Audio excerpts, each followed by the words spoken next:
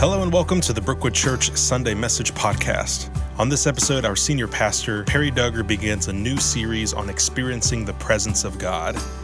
If you want to watch the video of this message or listen to this week's worship, you can do that on our website, brookwoodchurch.org, or you can find all of that and more on our Brookwood app.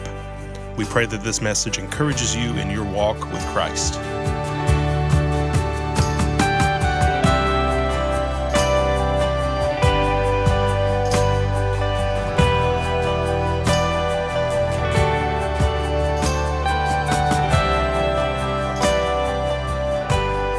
Today we start a new series, Experiencing God. Here's my question.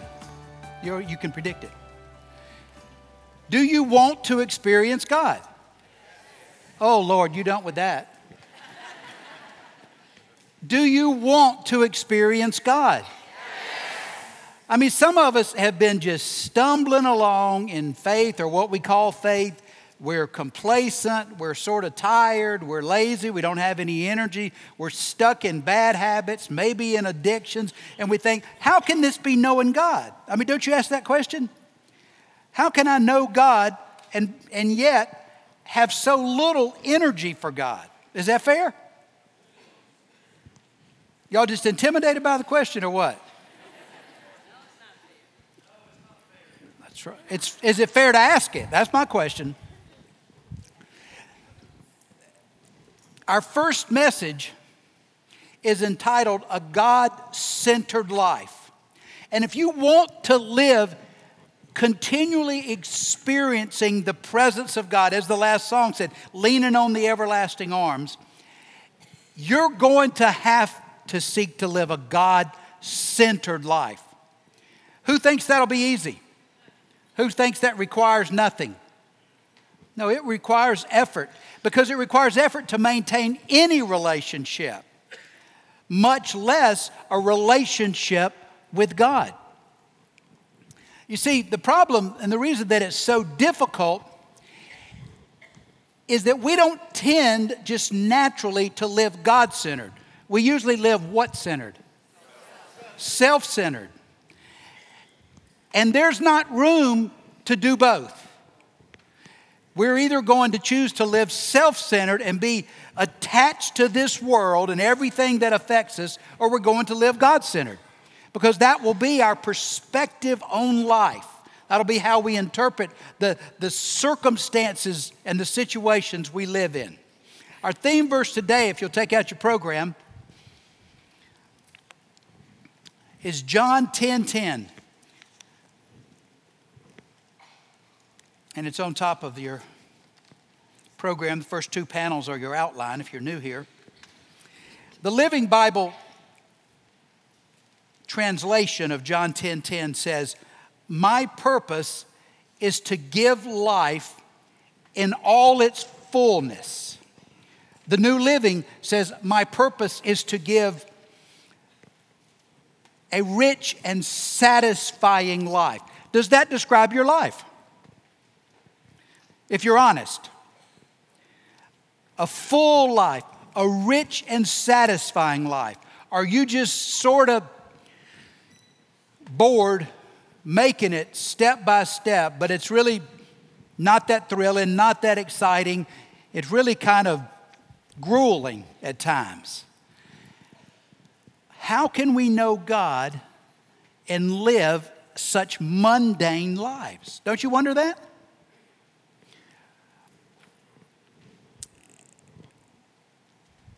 Do you believe God is real?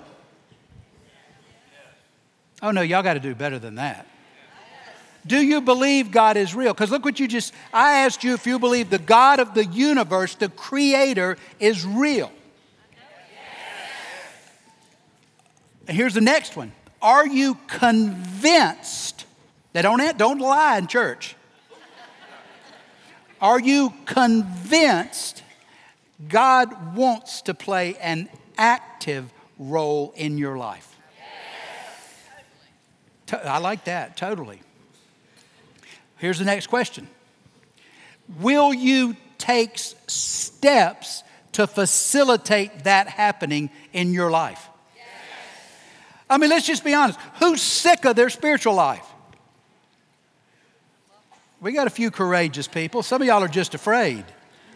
You realize you're weak. You've got these habits, these addictions. You're always mad. You're always down. You're always upset with God or upset with somebody else. That doesn't make sense if God's real, does it? How can we live such meager lives if the God of the universe is intimately connected to us?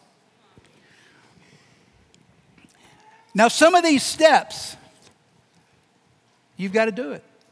I'm asking you to take part in this series. Well, Perry, you think then this 8-week series is going to change my life? No. I think if your life is changed, it'll be God changing it. Not Perry's sermons. Not even wonderful music. It's going to be an interaction with the Almighty God individually penetrating your life. But what we're going to do is give you an opportunity to stand still so God can encounter you. Buy a workbook. Well, I mean, that's $10. How many times did you buy Starbucks last week? $5 of coffee. Now, y'all don't want to hear this, but that coffee's not that good. Now, it might be better than the free stuff we serve you here. But buy a book. If you truly can't afford it, say David will pay. And I mean that sincerely. I mean that sincerely. If you truly don't have the $10, say, you know what, I can't afford it right now. And they'll charge it to David Hardy. Attend services. Folks, some of y'all get up in the morning, if you got any kind of backache or there might be something on TV or you stayed out late at the game last night, you just blow it off. You're going to have to take some steps. You're going to have to say, this matters. And say, well, Perry, he's not that good anyway. It isn't about Perry. The issue is, are you showing up to meet God? Does that matter to you? Are you motivated to meet God? That's the issue. Pray. If God's real, if you believe God's real, you will pray. If you don't pray, you really don't believe God's real. We pray at 8:15 Sunday morning, every Sunday morning. I want to ask you, if you say, you know what, I'm tired of myself. I'm sick of my spiritual self. I'm going to show up and ask God to do something to me. You don't have to come for 8 weeks. Come next week, 8:15. Get in a group. Well, I don't like other people. Well, that really will help you grow. Get in a group of people you can't stand. Then that gives you the chance for God to work in you and through you. Get in a group. David told you how to sign up. I'll repeat it at the end, but you can get a brochure out there. You can go online. You can send an email, and someone will help you. Those of you who have children, listen, we're doing Experiencing God from birth all the way up.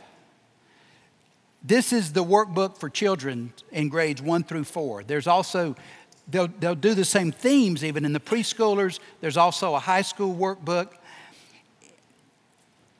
Involve your kids and talk with them. What if your child comes to know God at 5, at 7, at 10, and knows that God is interested in him and will talk with him? How different will that child's life be? Some of us stumbled into God in our 20s and we'd already made a lot of mistakes. Let's make a difference. Let's make a difference. So do you want to encounter God? Yes. Do you want to be able to hear his voice? Yes. Let me tell you this. Now, I know this. When I say hear God, I know some of you go, I don't believe that. I used to not believe it either. Today, I am certain if you are God's child, he not only wants to speak to you, he will speak to you. I'm not saying it's completely easy to hear. It may take some practice. It may take some healing. It may take some effort. But God will speak with you, and you can know His will, and you can follow it. And you know what? You'll have some direction for your life that will produce peace and hope and joy. And you've discovered that cannot be found through more purchases or based on what your team did last night. So let's pursue a God-centered life, which results from knowing God by experience. And here's the workbook that we're selling, and they're for sale out there.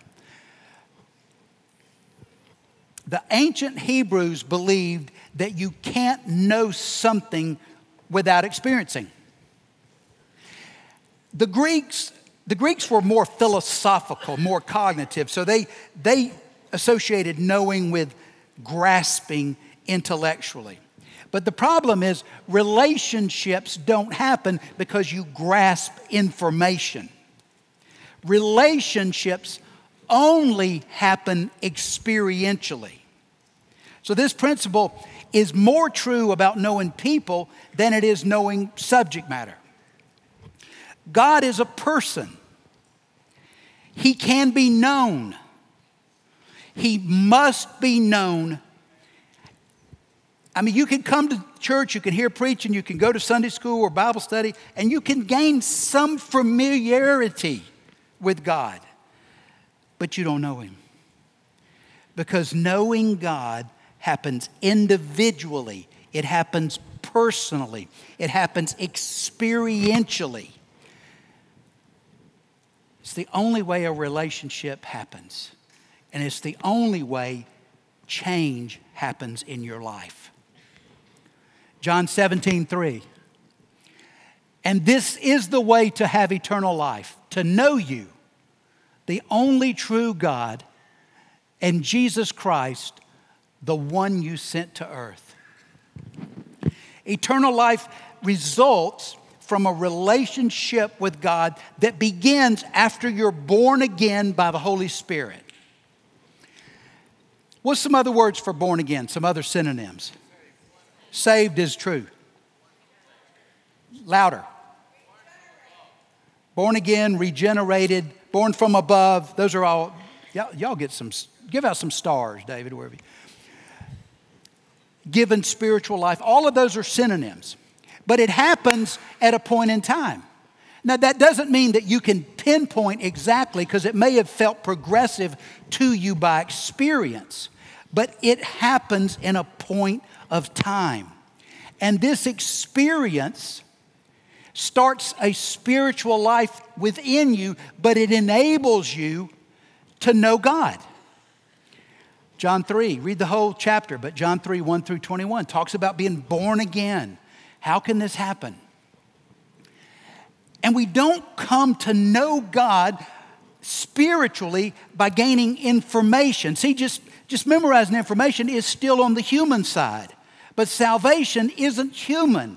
It's supernatural. So something doesn't happen by you, something happens to you. Do you remember when it happened to you? And it leaves you changed.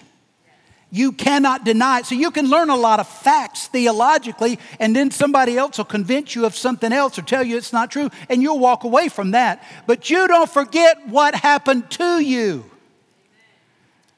You know what? I have two daughters. One of them I caught. The other one I cut the cord on. Nobody could ever tell me I don't have two young women in this world. Birth happened.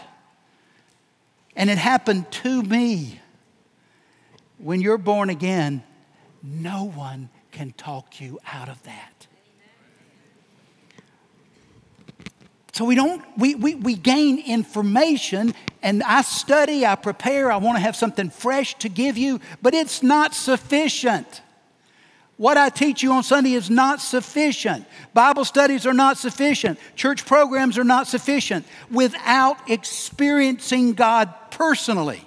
Does that make sense? Then the Spirit in you enables you to discern this truth. You know what I'm talking about? When you know something is true, no one can talk you out of it. When you know something is true, it alters you. It controls how you respond. You hear me? You believe that? Jay, you on this?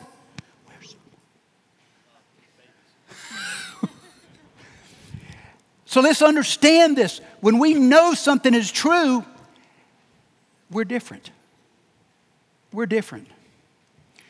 Spiritual practices are great. Baptism, Lord's Supper, worship participation, serving, mission trips, all those things, other church involvements are all wonderful, appropriate, sincere responses to a relationship with God. They do not create a relationship with God. They cannot replace a relationship with God. Now Moses, we're going to look at Moses really throughout this series, but we could use Abraham, we could use Paul, we could use David. But we want to see how God works with individuals. In fact, the Bible was written to give us lots of examples for how God works with people so that we can recognize when He's working with us.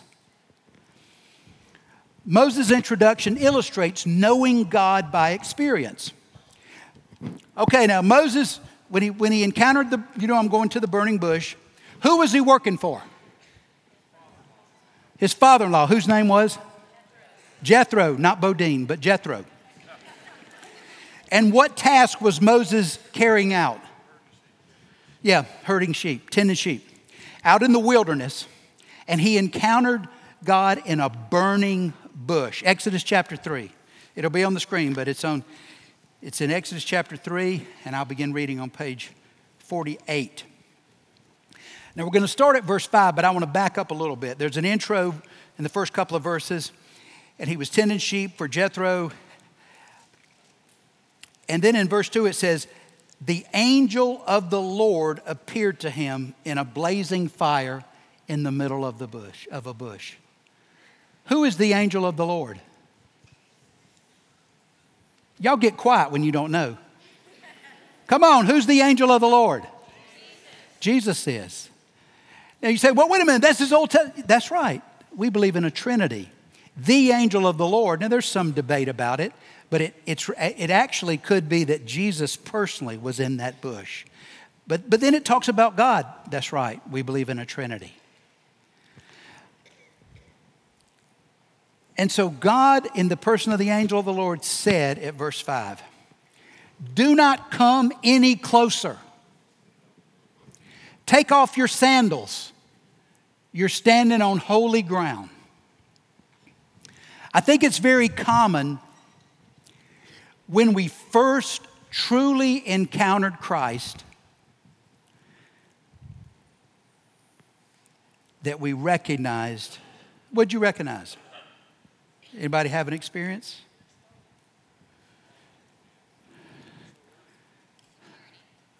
Dirty, somebody said, I think. Unworthiness.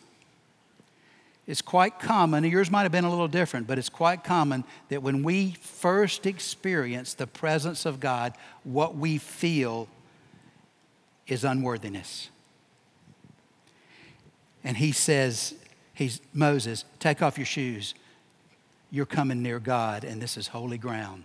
In other words, you don't just presume into my presence. You see it? Isaiah, I'm a man of unclean lips. I dwell among a people of unclean lips. And then he continued, I am the God of your father, the God of Abraham, the God of Isaac, the God of Jacob. So he's setting the identity. He said, okay, I'm the God speaking that you have familiarity with.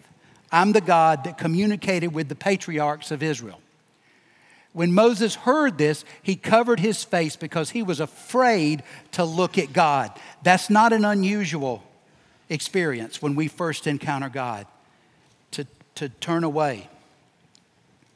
Because we recognize the distance, the unworthiness between us and God. You know, this modern day American idea that God is just your pal, it's not an understanding of who God is.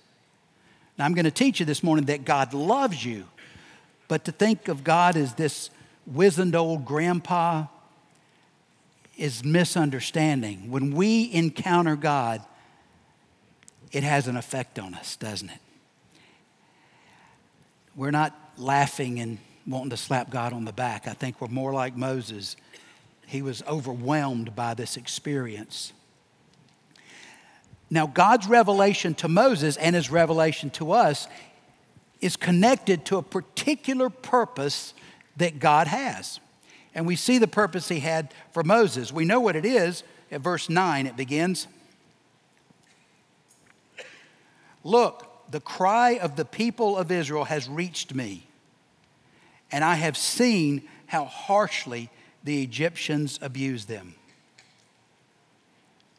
Now go, for I am sending you to Pharaoh.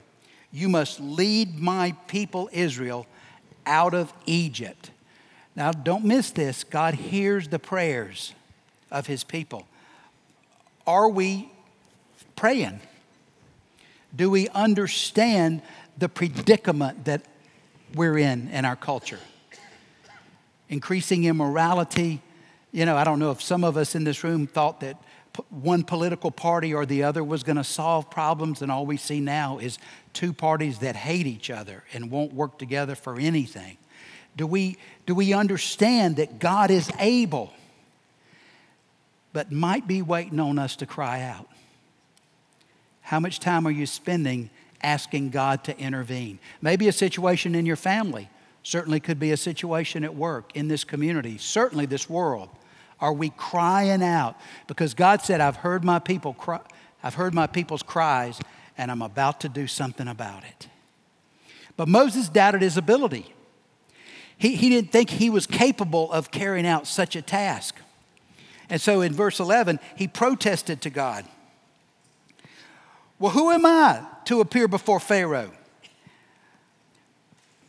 It's interesting, isn't it? Here's Moses, because Moses used to live in the family of the Pharaoh. And yet, he's now humiliated. He's fled. It's been years. And he's even scared to go back. These are people he knows. Who am I to lead the people of Israel out of Egypt? And how did God answer? I will be with you. How much does that mean to you? I will be with you. Still Moses hesitated. Still he was intimidated. At verse 13. But Moses protested. Again, if I go to the people of Israel and tell them, the God of your ancestors has sent me to you, they'll ask me, then what is his name? Then what should I tell them? And God replied to Moses, I am who I am. Say to the people of Israel, I am has sent me to you.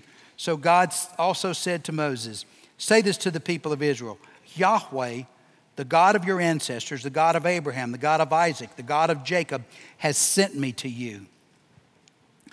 God identified himself here. Now, what does this mean? It's a little confusing. Why would you call yourself I am? Because it means that he was the ever-present. In other words, I am, but he always was. He is today. He always will be. He's self-existent. He depends on no one for anything. He alone is the eternal one. And so by him saying also, I am, he was saying that he was sufficient for Moses. He was able to provide everything to fulfill anything he calls anyone to. And that means you as well, but also Moses. See, our relationship with God, which began with an initial encounter, it grows and it deepens by experience. You know, if you were born again at 10, but you really haven't progressed, I would say, are you experiencing God? Are changes happening in you and then through you? Because the change grows as we deepen our relationship with God by experience, as God reveals himself and his purposes and his ways through subsequent encounters with him. I love this verse, Psalm 103.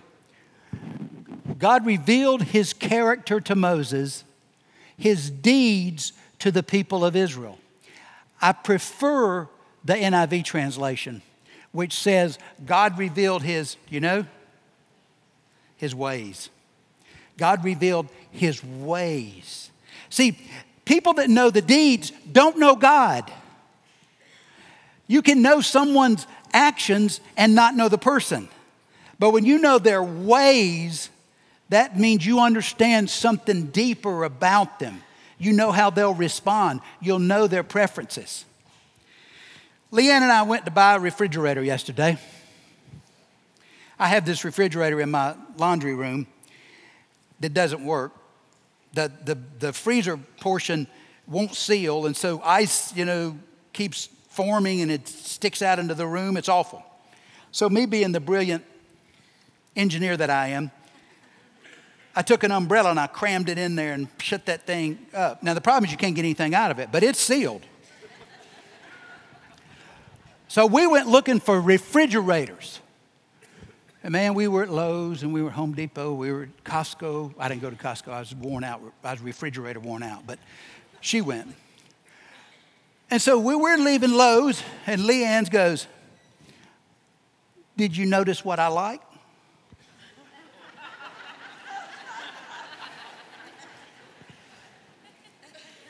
"You like those drawers with the chrome on them." "That's right. But did you notice what I really liked?" Well, the chrome, you like a lot of chrome.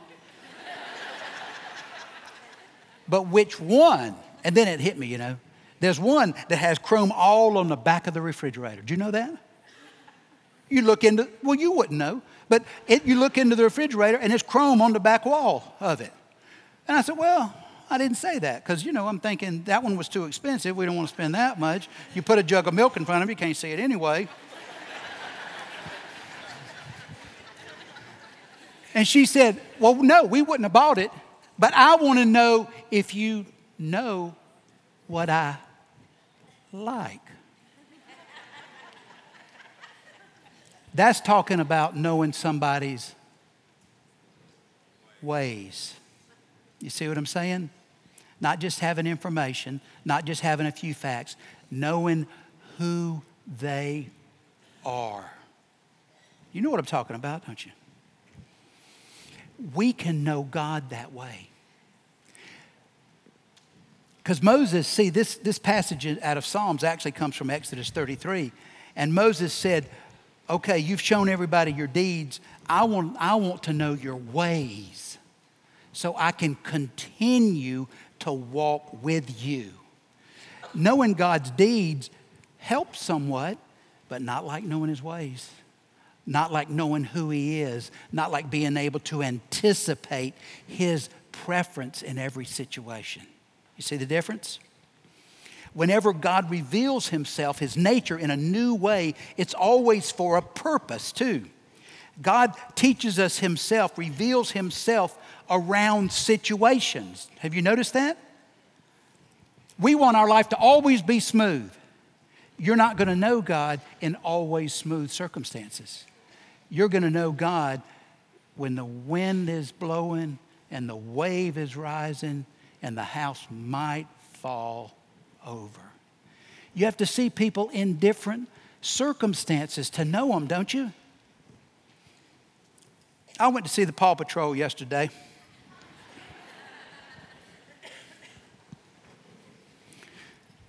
With Brooks. So it was Brooks and Leanne and me and Aubrey at the Paw Patrol. I didn't care much about the Paw Patrol.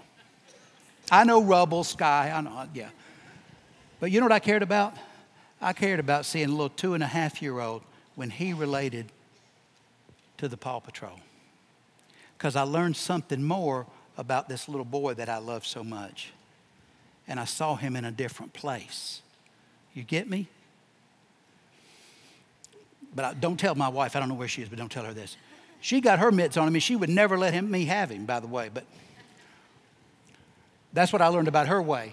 Don't let her get at Brooks first. But do you know God by experience? You hear me? I'm not talking about a few facts. Do you know God by experience? And if so, has He revealed a purpose for you?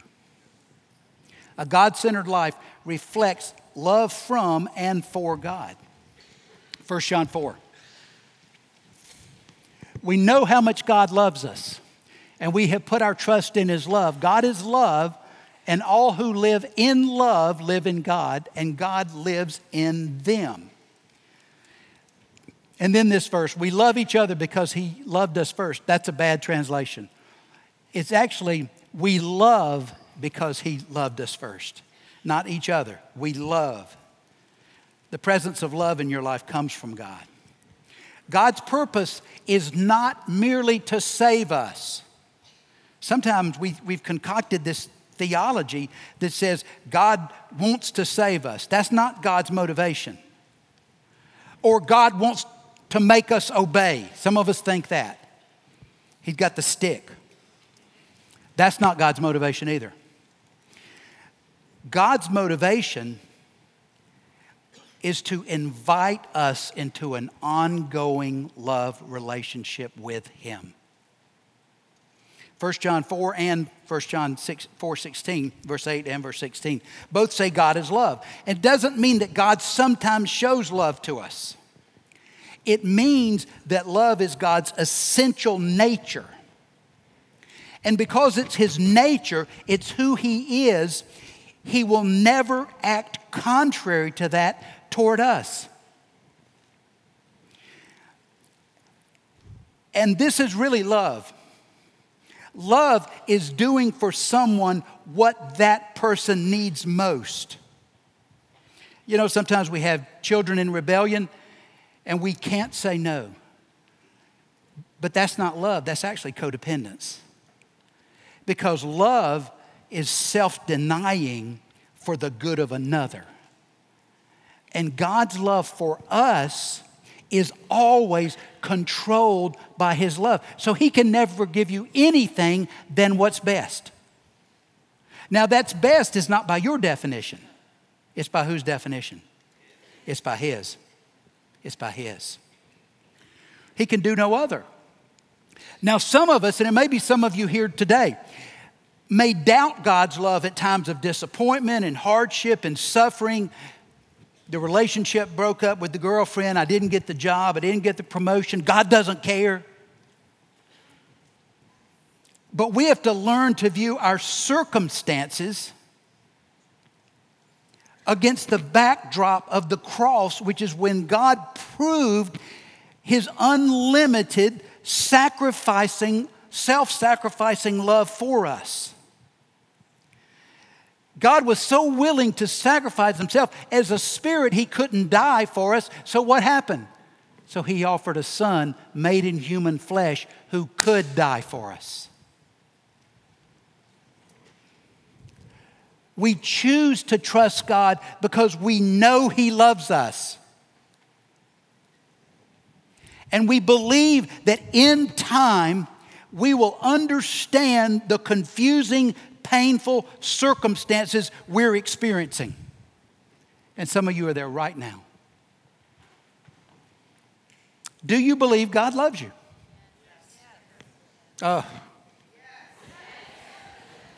I'm going home, but I'm not dismissing y'all. I'm going to go have to lay down.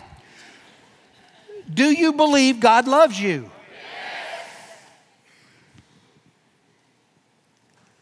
Because it's essential that you know that to be able to live a life of peace and joy. You know what? None of us have completely easy lives.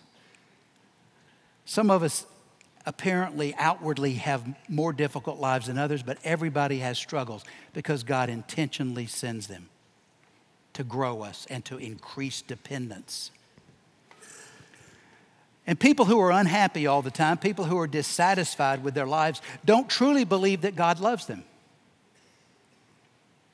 So they doubt that God is guiding their lives through His love. If you're complaining, don't raise your hand and don't point. If you're complaining about your situation, you don't believe God loves you and is bound to you by love. Is that fair? What you believe about God's love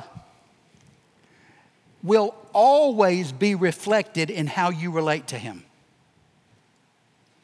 Do you doubt, fear, mistrust, or resent God? If you do, that's a love problem. Because you see, we're not looking at God. Where are we looking? Right here at self, right here at this world. But when we know God's love by experience, we will be able to trust Him. And when we trust Him, guess what we'll do? What'd you say? We'll grow, but we'll obey. We'll obey. See, when we struggle to obey God, it means we don't trust Him. You hear? Y'all better slow down a minute.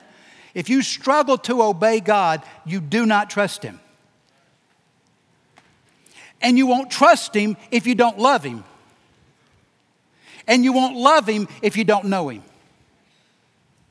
So if you see disobedience in your life, you got a love problem at its core. You agree with that? Put simply, if you love God, you will obey Him. If you don't obey Him, you don't love Him, regardless of what you claim. Lip service is easy. But you know what? I've been here so many years, I've had lots of spouses talk about how they loved their spouse when they committed adultery. When we love, we don't injure.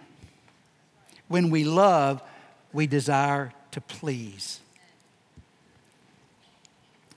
1 John 5:3. Loving God means keeping His commandments. But here's the key. And His commandments are not burdensome.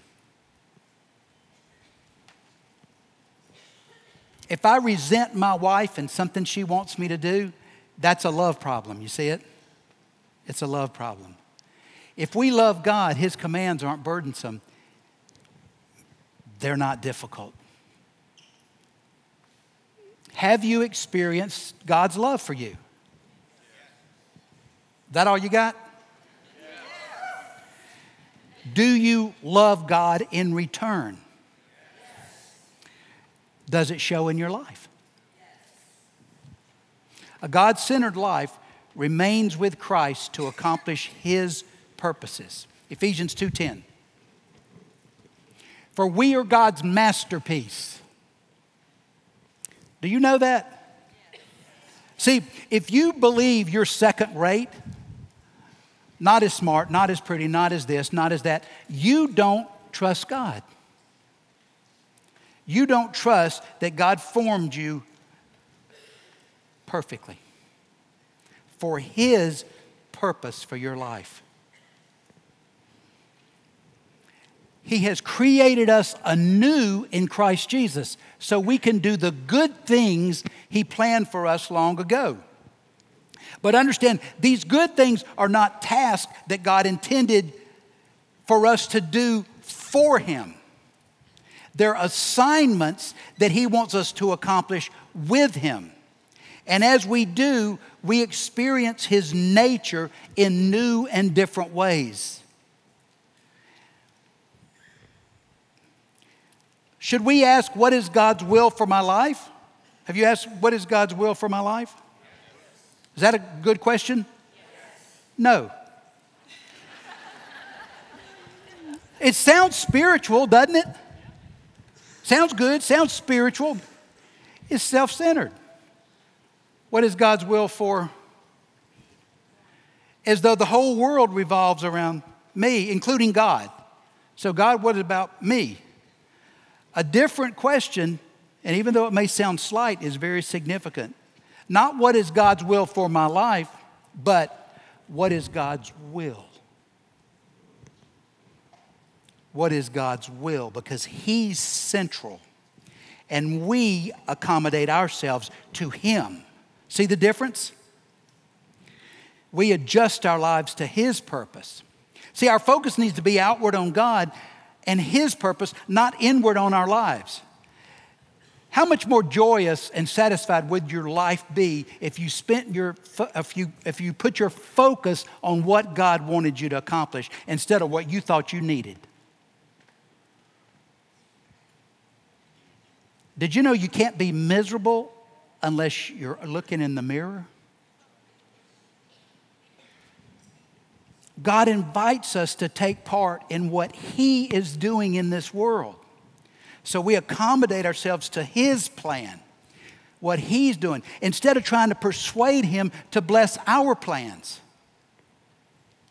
John 15:5 says, y'all know this, I'm the vine, you're the branches. Those who remain in me and I in them will produce much fruit. For apart from me, you can do nothing. But what that verse really means is, yes, I want you to accomplish something, but you can't accomplish it unless you're in close relationship with me. That's what it means. And when we remain closely connected to Christ, when we follow after Him, then we'll be amazed at what God accomplishes through us. You know, sometimes people or even churches get so busy carrying out their plans to achieve God's purpose without ever asking God what He wants. You know, about, 6-7 years ago, Roland Bergeron was drilling water wells in India, and he discovered how many children were imprisoned in a slate quarry.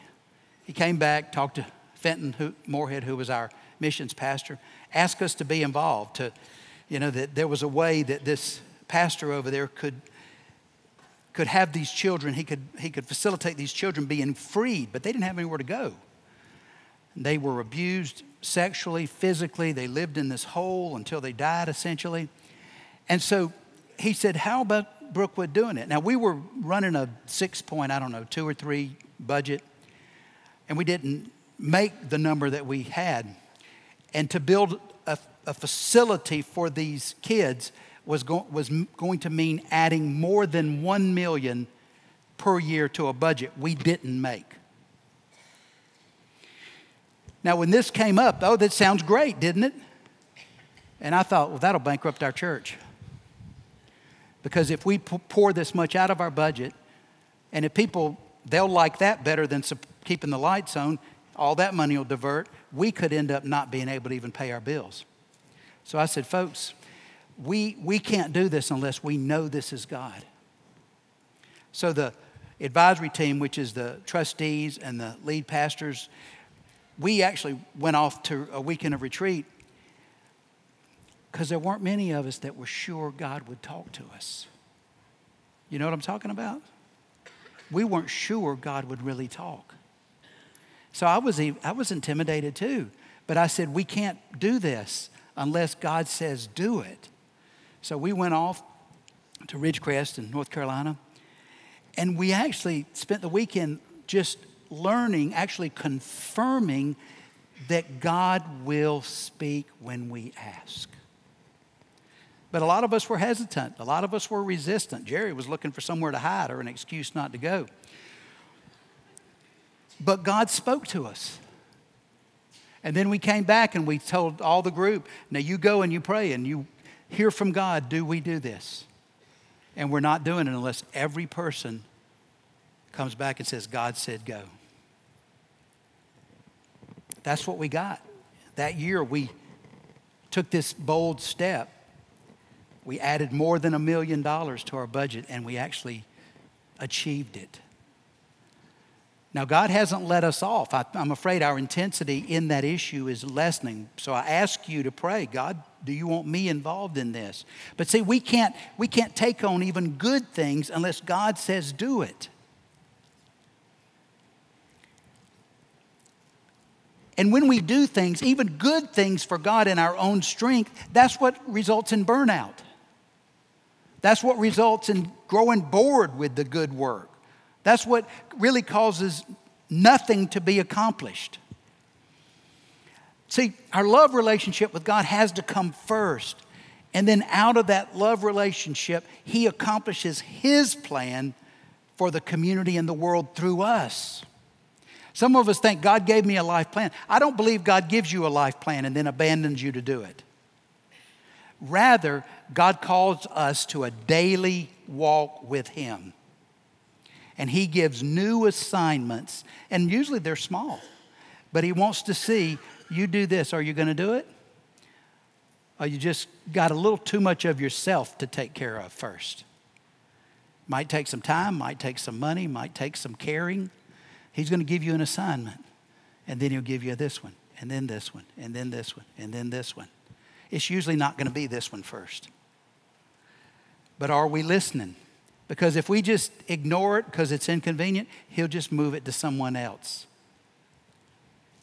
Because He's going to do what He's going to do in this world. Philippians 4:13. For I can do everything through Christ who gives me strength. So you know what God, that thing that God has told you that you thought, I can't do this. I can't reconcile this relationship. I can't accomplish this task. No, you can't. God can. God can. Will you start asking each day, God, what do you want me to do today? Who will do that? Now let me ask you, let's start. Buy a workbook. I implore you. I don't think the workbook fixes all this, but you know what it does? It puts your attention on God for 8 weeks. The first lesson will be this week. You just there's a couple of pages that are intro, then start reading daily. There's 5 daily lessons. It's just putting you in a place to pay attention to God so He can work in your life. The workbooks are for sale. Get in a group. Brochures are at the information desk. You can do it online, brookwoodchurch.org, small groups, or you can email small groups at Brookwood Church. We pray at 8:15 next Sunday. I urge as many of you as will, please come. Counselors, you come to the front. Counselors are here to pray with you, to anoint you with oil for healing, to discuss any question you have. Father, thank you for this word. Don't leave us alone, Lord. By your Spirit, let us experience you and be changed. In Christ's name, amen. Thank you for coming.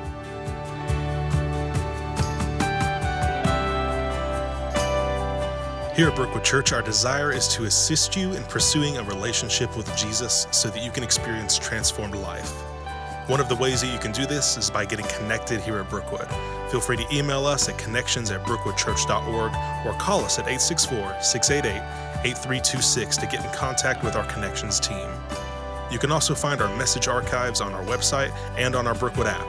Thank you so much for listening and have a blessed day.